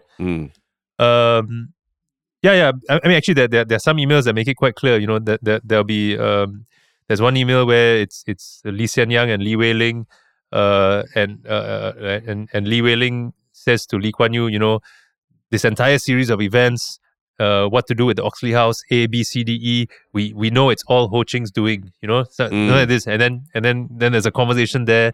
But then at the same time, Lee Kuan Yew often expresses support for Ho Ching's judgment on the other hand, right? He's obviously having to like deal with this like people like bad mouthing each other lah. It's very clear lah. And God knows what happens, whispers in his ear that we'll never know about lah. Right? We only email evidence is only like the very surface level of it, right? And it's clear for about 1 year of his life, I think it's about 1 year, he was under the mistaken impression that the house had already been gazetted. So so just think about a person who his entire life has been so on top of everything in Singapore, right? Yeah. And the last 4 years, like his blur, own house, super blur. You don't actually know what's going on. And someone's telling you, oh, this is happening. Yeah. And I think that part of it is just for me so sad lah. That part of it is so sad. Like your larger question, what does it tell me about family dynamics? I mean, the first thing would be like, if your family has a lot of money, make sure you all do your will properly. That'll be the first thing lah. This hashtag sponsored post for this law firm brought to you. Correct. They provide you automated will making in 30 seconds. Yeah, I I don't know lah. It's tough. Were you surprised when you had that feeling? Like, because I mean, What when Terrence, like when you realized the sadness for Lee Kuan Yew in particular. Because when Terrence asked you that question, I was damn curious who you're gonna answer, and it wasn't what I expected. Oh, what were you expecting? I mean, I was expecting one of the siblings or something, but not Lee Kuan Yew himself, lah. So when you I'm guessing that's not a realization that you just had now, right? When it first dawned upon you, did you find it weird that, oh, I'm actually feeling sad for Lee Kuan Yew? Or it was a gradual, you could see, oh, you can see where this is ending up? No, I think it was very gradual. It's very gradual. Yeah, very, very gradual. Because, you slowly just go over the things and the emails and all that, and you just slowly, you slowly realize that, oh my God, in the last 4 years. Of this guy who brought up Because initially when it first came out, we know, what we know is he signed 7 wills, and then the last will was in 2013. So, but you don't realize the backstory to it, right? Until you see how long that conversation was going on for. Yeah. And then the other thing is, like, I feel, this is difficult to know for sure, but I feel like the lack of honesty from a lot of people all around him in terms of telling him what's going on. And I wouldn't exempt anybody from this statement, but it appears like everybody, right? To some all actors to some extent around him were presenting, their side of the story, which maybe happens in these situations. But it's sad, lah. It's sad. Yeah. Yeah. But how about between siblings wise, lah? Are there any? Maybe asking because of child rearing issues, lah, right? Like how do you manage these like conflicts between siblings, and how do you make sure that they don't escalate further, even beyond your the father's death or anything like that, lah? Because it seems like the is irreparable already. The damage has been done between them. The family has been fractured into two camps. Do you think there was anything that people can learn from these people? Write your will. Besides write your will, like, the human relation side of things or what? I think like when you have multiple generations who are in power, right? It's always going to be difficult. So Succession, you watch Succession or any of these dynastic shows, right? I think it's almost like built into the blueprint, lah. Once you have successive generations in power, it's like that to me, lah. It's like it's almost inevitable, and it could apply to politics, it could apply to family businesses, it could apply to anything, and I think that's just the nature of it, man. So I mean, in the case of this family, one thing that many people say is that, maybe Lee Hsien Loong might have made the better politician because he seems to some people to be more sociable, more affable, all that kind of thing. So one of the weird theories I heard, which I put in the book, is that the original sin is actually committed by Mrs. Lee Kuan Yew. So Kwa, I'm going to pronounce her name wrongly, but I think it's Kwa Jok Chu or something like that. And why is the original sin with her? Because apparently she is the one who pushed Hsien Loong to be prime minister over Hsien Loong, because Hsien Loong is the oldest son. So the oldest must fill the shoes, lah. Whereas Hsien Loong, who would be the more natural choice, she held him back. So again, this is a theory, a rumor, whatever put to me. And in the book, I put it in this section called "The Women Are to Blame," because there's a strong misogynistic strand, I feel, throughout this saga, where people are willing to blame all the women. It's Ho Ching's fault because she's the one manipulating Lee Hsien Loong. It's Lee Swetford's fault. She's the one manipulating Lee Hsien Loong. Lee Wei Ling can't be trusted because she's got all these mental health issues. It's actually very true. And the craziest misogynistic element of it was to do with this Mrs. Lee Kuan Yew, lah. Because it's like she's not even around, and and it's just such a weird theory, lah. But I think it's always going to be tough when you have successive generations. I don't really know how to get about that sibling rivalry, almost to be expected, lah. Yeah. I And have you got I'm not sure if you can talk about it, but have you got any kind of response from that side of the family, Lee Hsien Yang side of the family, about the article and all that? Lee Hsien Yang sent me a message about something he disagreed with. That's all. Oh, okay. Oh, okay. Just a clarification. A point that he disagreed with. I see. Yeah. Okay. Specifically having to do with events of 16 December 2013, which is the famous fateful night lah. So the final will was signed on 17 December. I hope I'm getting my dates correct. 2013, and that 16 December night there was like a flurry of activity lah in the Lee Kuan Yew house. They were all like, "Hey, Papa wants to resign his will." Li Wei-ling messaging them. Lee Hsien Yang messaging Lee Swetford, and so anyway. So actually it's quite interesting because like there's a lot of detail happening and all that lah. And obviously you said you had a team behind you. So what was it? Can you just give people an understanding of how you were working with that team? Was it like you took 2,500 pages, split it up, then everyone has to report to you every week about something that they read or interesting points, or what was it? Or everyone just read everything and you all sort of just got together and talked about it, or what? It was initially one person who sent me what this person thought is important. Okay. I'm trying to be very careful. Not even revealing gender. I'm not trying I'm very careful. So they sent me their thoughts on what they thought is important, and then I didn't have a very formal structure in place. Because I didn't know what the end product would be. Yeah. Initially, I was like, let me just make another 5-minute video lah. My initial thought, I was like, let's go through this thing and I'll just make a quick 5 minute.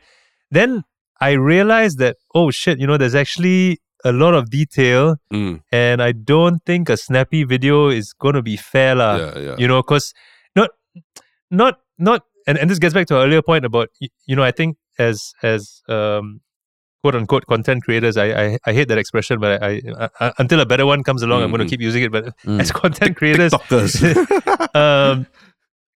I think we must have the ability to produce on any platform. I think that's important. Right, But I think for my first piece, I wanted to make sure it's super bulletproof lah. That's why if you look through the 70-page book, right? Whoever actually looks through it, it's extensively footnoted. There's so many references and everything. Because I knew if I don't do that, I might kena from somebody basically.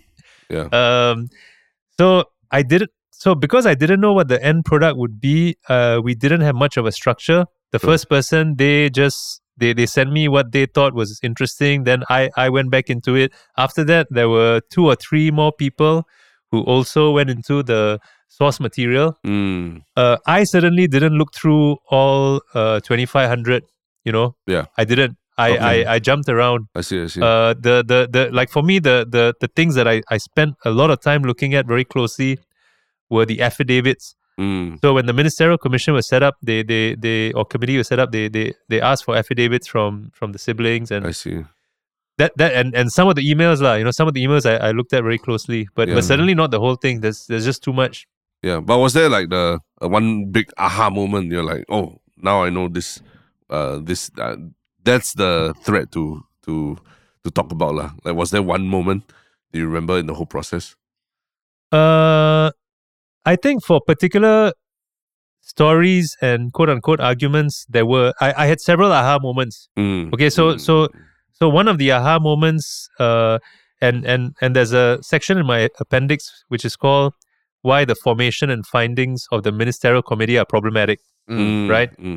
And one of the aha moments was that in 2015, in public, Lee Hsien Loong had said that only when Li Wei-ling is no longer living in the house, it will be up to the government of the day to consider the matter. Yeah. Lee Hsien Loong said it in public in 2015. Now in 2016, Li Wei-ling is still living in the house, and the ministerial committee is set up, and the exact words they use is, "We're set up to consider the options." So on the one hand, in 2015, they said only when she's no longer living there, then the government is able to consider. But then in 2016, the committee said to consider the options. And when I saw that, I was like, oh, hang on, this is clearly something that's problematic, lah. Yeah, I see. I see. So there were several aha moments like that. So that was you started December 2020 and it ended when, the research? It ended. So I mean, it really. I mean, it really got supercharged in February this year, lah. February this year. When because before that we didn't have access to everything, right? We had access to little bits here and there. Yeah. But from February this year, I went to the Supreme Court and made an application to get the entire docket. So it was February this year. So from February this year, the research really was supercharged, lah. So to bring it back to JOM a bit, February this year, JOM was already in the works. Yeah. Right. JOM was very much in the works. So when did those two things kind of start converging, that you're like, okay, you're gonna release this at like to mark the transition to JOM? Like when did you decide that? It just maybe sometime in April or May. In April or May? Yeah, April or May. When I realized that the timing would work out quite nicely. I see. Yeah. So like just now, Terence asked about when it, and during the research, did you find that aha moment, that thread? When you put out your call for collaborators last year for JOM, right? When was the moment you're like, okay, shit is getting real, it's happening, no turning back? No, JOM, or you talking about JOM? Oh, okay, JOM. Yeah, because JOM started off as an idea. You put a call out. Yeah. But so, when was the turning point? I think for me the big one was when I found two co-founders I like, lah. And I thought we all get along. They might have a different view on that, but you can ask them one day. We're having them on the podcast next. They didn't tell you. Bring them in. But yeah, I remember, and I probably remember for a long time when Charmaine, I kind of had to strong arm both of them, right? They both have told me that when they first responded, they were just responding as contributors. Oh, you know what I mean? See.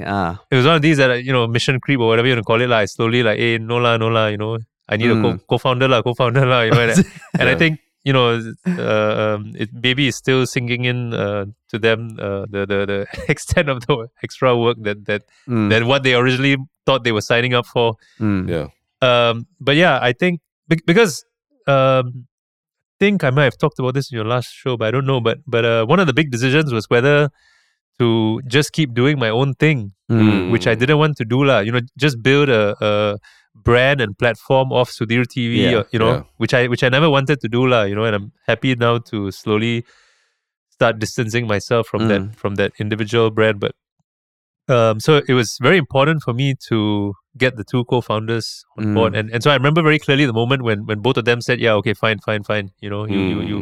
You've cajoled us enough. We'll do it. We'll do it with you." And you had to be completely transparent about this big project that you were doing at the same time, lah. The Oxley one, Yeah, the Oxley. actually, the Oxley one, no, not really, Oh, because again at that point, September, October last year, I didn't really quite know what. I didn't really, something interesting, but I didn't really quite know what it was. I see. So, but I had to be very direct with them once it was getting closer to publication, lah. Yeah. Because then we have to have serious conversations, right? We're like, okay, this is separate. This is your own thing. It's nothing to do with JOM, right? Okay, but then is it okay if we use it to promote JOM a little bit? We had all these conversations, lah. Yeah. And why the name JOM? JOM. So, I mean, I've always loved the word JOM. JOM is Malay for let's go. JOM makan, let's eat. JOM minum, let's drink. So I've always loved the word JOM. It's more popular in Malaysia than it is in Singapore. So your Malaysian friends probably use it a lot more. But I think at the end of the day, we had 3 Malay names on the shortlist. JOM, Halia, and Selat. So Halia means ginger. Ginger is native to Southeast Asia, and it's actually from here that it's spread around the world. So we thought it's quite symbolic. But of course, Halia, the problem. Restaurant, everybody. Hey, no lah. Sudhir, you're working at Halia. I know, Botanic Gardens. Damn it, I got married there. Why you leave me on restaurant? Hey, Sudhir, I got married at your company. So then the other one, Selat. Selat was a late entry, which I quite like. Selat means straits. Like Malacca Straits. And it's actually an old name for Singapore. A very old name for Singapore, used by some of the seafarers and Salat. Okay. So, but in the end, we chose Jom. We like the energy of the word Jom. It's a nice word to say. Very startup feel to it. Yeah, also, right? and we also like the fact that it kind of speaks to this like sense of collaboration and doing something together. Let's go. Yeah. It's sort of consensual, like shared passion, shared purpose. We're doing it together, lah. Whatever makan or whatever, you were doing it together. So we like that aspect of it. There was a few like issues around like, should we, is it right to have a Malay name for an English language publication? But it sounds like, I mean, even if you don't speak Malay, it just sounds like a cool word, to Jom. I think so. Easy to spell, easy to remember. Yeah. So we decided on Jom, I think in March sometime.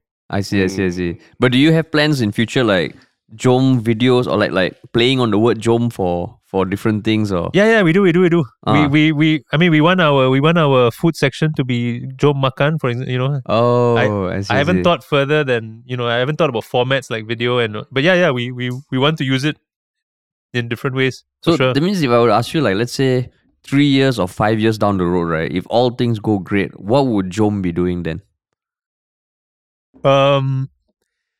If things go amazingly well, things go amazingly well. A lot of subscribers. I think 3 to 5 years, for sure we would have a full on audio podcast and video unit for sure. Okay, so that's in terms of format, that's for sure. Our team, full timers now, we have 3.5. I think 3 to 5 years we'd probably be coming close to 10 people. I think full-time team, right? Different positions. We'd probably have one or two full-time business people as well. And then in terms of geographically, I think if we did really well, 3 to 5 years, I hope we are in maybe at least 2 or 3 cities around Southeast Asia. So we have little Jom outfits already that have been seeded. So I think KL and Penang are the obvious next places, but maybe Jakarta also. But that's like the whatever they call it. We'll have a podcast in 5 years, then we can see the how it compares. Yeah, that's like the super optimistic lah. Yeah, if everything goes amazingly. Yeah. Oh, so right now, if people want to find out more about Jom, like where should they go? Just go to jom.media, JOM.media. And any social media or anything like we have our social media channels. Coming soon. I forget what they are. As in, like, I forget the handle. I think our IG handle is jom.media, but I'm not 100% sure. But Jom.media is where people sign up. They sign up for the newsletter. The website will be launched in the coming weeks. But it'll be the same URL. Okay. So at the moment, the URL directs to the newsletter. Once the site is up, the URL will direct to the site itself. I see. And then the Oxley ebook is on your blog. Oxley ebook is on my blog, which is sudhirtv.com. SUDHIRTV.com. The website from the 1980s. YouTube TV. Justin TV, Sudhir TV. I thought I was being so smart, man. For those listening who maybe did not hear the previous podcast, we were giving Sudhir so much shit, even though it is its initials. I thought it was just trying to play on the trend that was very common in the early 2000s. Justin TV, Sudhir TV. But Jom is I think well done. Your naming expertise has improved a lot. Thank your co-founders. Thank your co-founders. Nothing to do with me, bro. I'm serious. Otherwise it would be like, guys. Nothing to do with me. Yeah, it would have been like Halia TV or something. Correct. Halia TV. Yeah, man. But cool. I didn't give you the brief earlier about the one shok thing. I don't know whether you remember that Yalabat practice where at the end of every podcast we do a little segment called one shok thing, which is where we just share with our listeners one thing that we have come across in the past few days that they can experience themselves. An article, a video, a book, a song, a video, or anything. So you won't need to go first. We will go first. And then after that, we'll come to you. Yeah.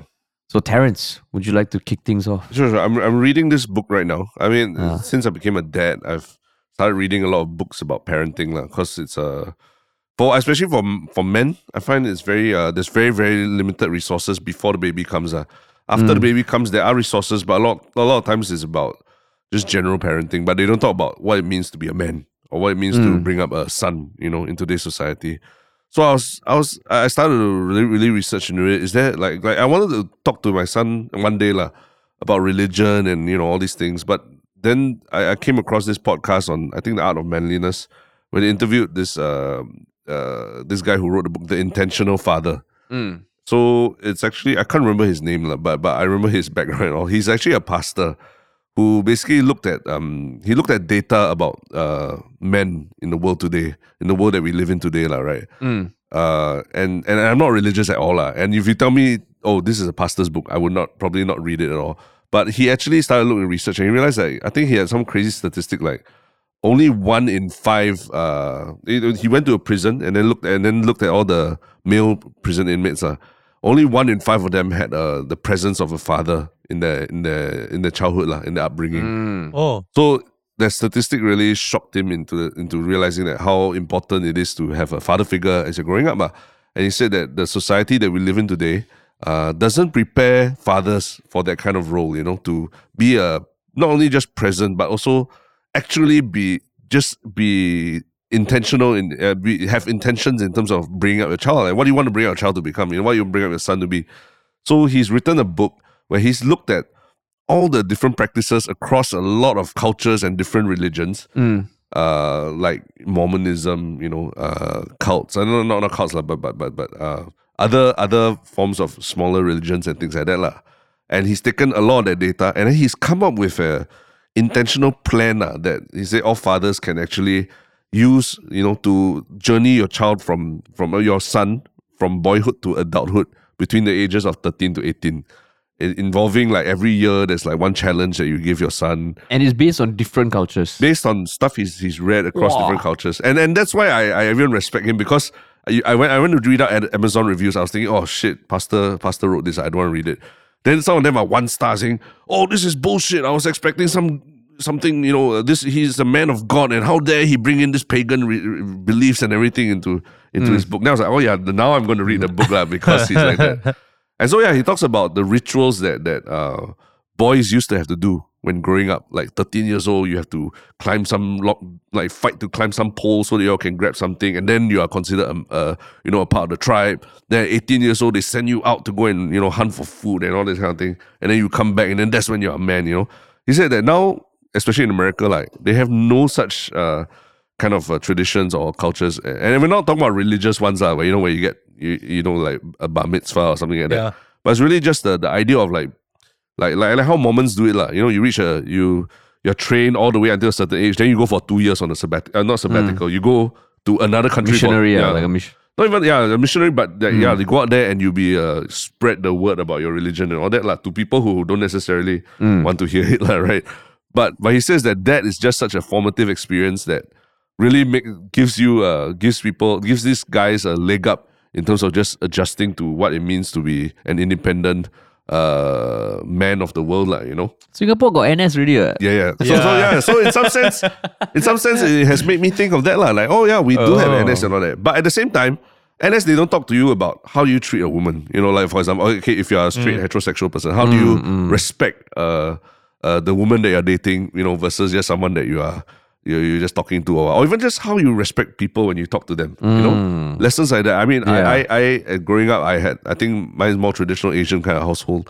The dad provides for the house, everything, but a lot of the more softer skills that you need to succeed in life today, those aren't really talk to you about. And I never thought of like NS as a this ritual that everyone goes through, and then you really learn become a man, because in some sense in NS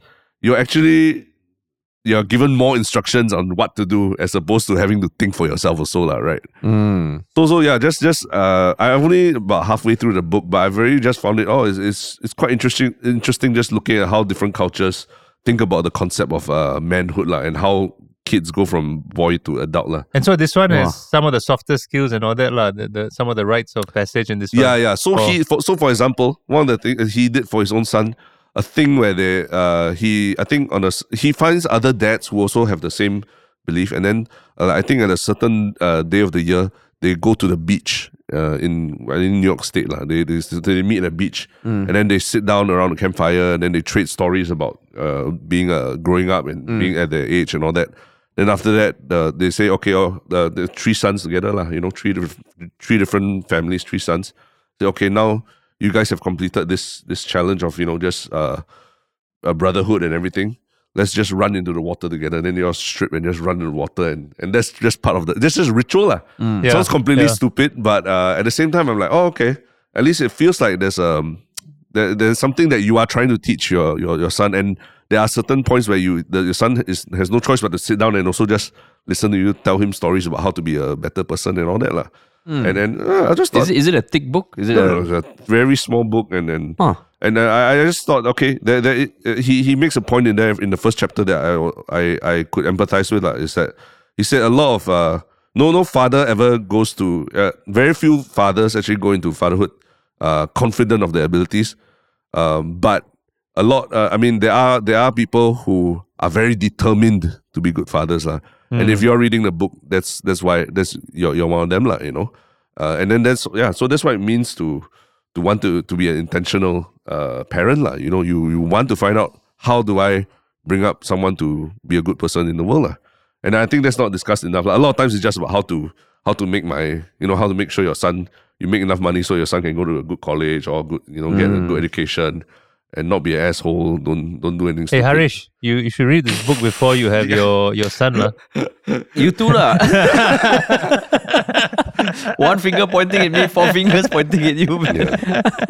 But the themes kind of coincide. Just now you were talking about the Lee Kuan Yew and his kids, and Terrence and this. But it does coincide. It makes you think about the previous generations, the baby boomers, and the ethos of. Once I provide for my family, that's it really. That's your role fulfilled. That's my role. Whether do I need to really teach you and sit down with you and tell you how to be a man, that kind of thing. But in the world today, is that enough, right? Wow. Yeah. My one stroke thing is a lot less philosophical. Which TikTok dance is? No, it's this article I came across recently on the Smithsonian where a bunch of researchers have started experimenting with using dead spiders as micro claws. Those claw machines. Normally you see metal claws and all, right? Yeah. So they're experimenting with using dead spiders connected to a hydraulic pump to make the legs open up and close. It sounds shock, man. Yeah. And it's this whole field of research in called necrobiotics. So dead animal robots, dead animals being used for robots. And it's fucking interesting because they use wolf spiders because I believe they don't web. They are one of the few spiders that don't have webbing. They have very strong legs. And a spider, right, the way it moves, it's actually, they have no muscles now. It's just each leg is like a hydraulic chamber. So using the bodily fluids, they move. That's why when a spider dies and falls back, you see its legs curl up. So all they do is they insert an injection into the spider and they increase the water pressure, decrease the water pressure, and it closes and opens. So they are researching into these micro clamps using millions of spiders to just pick up shit. And it fucking blew my mind. It's part creepy, part holy shit, this is cool. And that is my one stroke thing. I've seen the videos. You've seen the videos. It picks up much heavier things than what the small spider you imagine can pick up. And right? it would pick up more than a steel clamp would because the spider's legs have all the micro hairs for grip. So they make use of that to come up with super efficient clamps that are biodegradable. Nice. Yeah. So you have had philosophy on bringing up kids, necrobiotics. Over to you, Sudhir. Okay, mine is about basketball, Russia, and hashish. Oh, wow. I don't know if you all heard this story. That's like a Jom articles. How many years of research was that? No, but this story, and it just came out today, but it's interesting because it's got a lot of different rabbit holes you can run down if you read into it. But this American women's basketball player, Brittany Greer, right? Yeah. She just got sentenced to 9 years in a penal colony in Russia. Yeah. And she was initially caught with bringing in these hashish sticks or vapes or whatever into Russia in February or January this year. And she's basically been caught up in the whole Russia-Ukraine war-related diplomacy, lah, right? She's basically, people regard her as a hostage, lah, right? You know, Russia has arrested her on these supposedly trumped-up charges. Nobody knows what exactly she had. And she's been in custody since the war broke out, essentially. But why I also find it an interesting story. So first, she's been sentenced to jail now. People think most likely what's going to happen is that there'll be some kind of prisoner exchange. So the US, which has, different sorts of Russians in jail there, arms dealers and spies and all that, Russians are in jail in America. One of them is going to be used as a prisoner exchange to get Britney, who's a, women's basketball player back to the States. Why I also find it interesting when I first read about it in February, right, when she first got arrested, was that it never occurred to me that the WNBA, I think it's called WNBA, right? Yeah, WNBA. The women there earn so much lower than their male counterparts that they have to spend their off season going to Russia to play basketball. Oh, right. That's where they make their money. I see. And it's just such a bizarre thing if you think about it. I mean, you're living in the world's most capitalist country, but actually you're then having to spend your off season playing basketball in Russia, and then unfortunately getting caught up in this whole shit lah. So I mean, there are just so many bizarre angles to this story when I think about it. And the story broke where? I read it. Where did I read it? I mean, it's all over the news, but I read this morning in New York Times, I think. Oh, so it's one of those that's covered everywhere. Yeah. It's covered in a lot. And there's a very big Free Britney Greer movement. I didn't know about that. Okay. I think I like the basketball and fraternity and all that. They are all speaking up for her. Yeah. So it's been dragging on since the war. What month is it now anyway? August now. It's been dragging on since, I think she was arrested in February when the war broke out. So it's been dragging on since then. And she just got 9 years in a penal colony, lah. It's not even 9 years in jail. When I saw photographs that they tried to show what a penal colony looks like.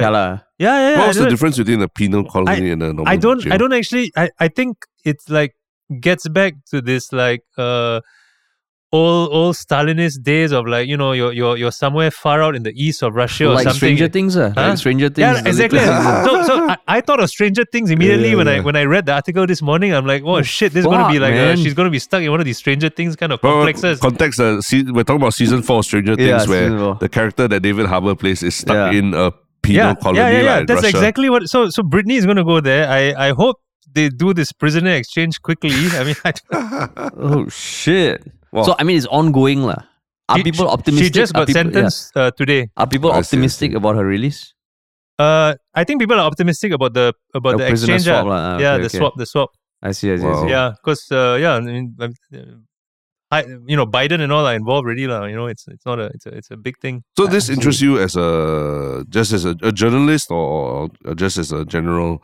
You're just interested in all this. It interests me human nature for so many reasons, lah. It's just so many reasons, It's also like, I mean, it's just so many reasons. Even like, if it's true what she got caught with, which is one hashish vape, I mean, that's like nothing, right? I mean, it's like you to kena 9 years in prison for one hashish vape is ridiculous, lah. I mean, there's just so many angles to it, which make me think that is then the whole dynamic of war. And if you think about how war is something so tragic and so grand, but then how it affects individual lives who are actually so distanced from the actual war, you know? Because and that's a function of geopolitics. It's a function of how our world is set up. Russia would never have nabbed her if they didn't think that she'd become a bargaining chip. That's why they nabbed her, right? Yeah. Fuck, man. So, I mean, I've seen the headlines, but I never really read it because I always thought, it's some Michael Fay-ish kind of thing where the American is in prison overseas and then the media is going nuts about it. But actually, she did something wrong. But now hearing about this, then I'm going to go back and read about it, lah. Oh yeah, I mean, so when I read about it in February and March, the stories are crazy, lah. Not just Britney's, but other women who also play in Russia, and then they share stories about because a lot of these teams are owned by these Russian tycoons and oligarchs. So that the boss picked us up one day and like his bodyguards and their bodyguards had just shot somebody. They had just come from a gang fight. There are all these like, and then I'm thinking like back to that original thing, lah. The women are so underpaid in America that they're forced to go and live in this kind of situation. Yeah. Anyway, sorry. Yeah. It's many angles. Many angles. So the article that you read is on the New York Post, and that's in the New York Times. New York on Times, on New York Brittany Times. Grier. I think Grier. We can add a link lah. Yeah. Wow, cool. But man. you can Google tons of articles about her. That's like a Jom level kind of story. Yeah. Like so many angles to it. It was a very diverse One Shok thing, trilogy of One Shok things. Yeah. And that's what you get with Jom lah, right? Yeah, with Jom. Exactly, yeah. That's what you get with Jom. But yeah, so once again, if you want to find out more, jom.media. Yep. And that's where the newsletters are. That's where any information they can find is lah. Yep. Sweet, man. Awesome. Anything else you want to tell our listeners?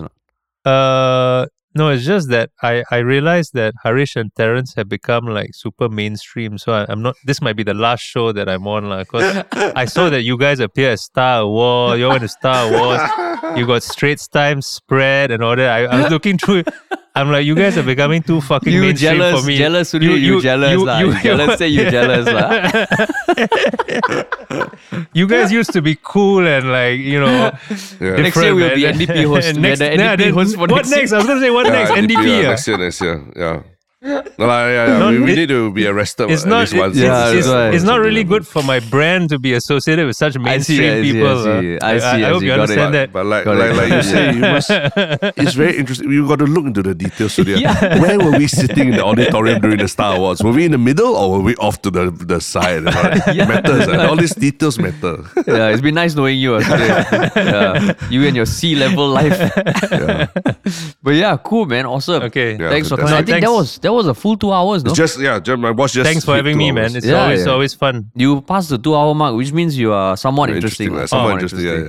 Great. Yeah, correct. But yeah, awesome. Thanks so much. And thanks everyone for listening.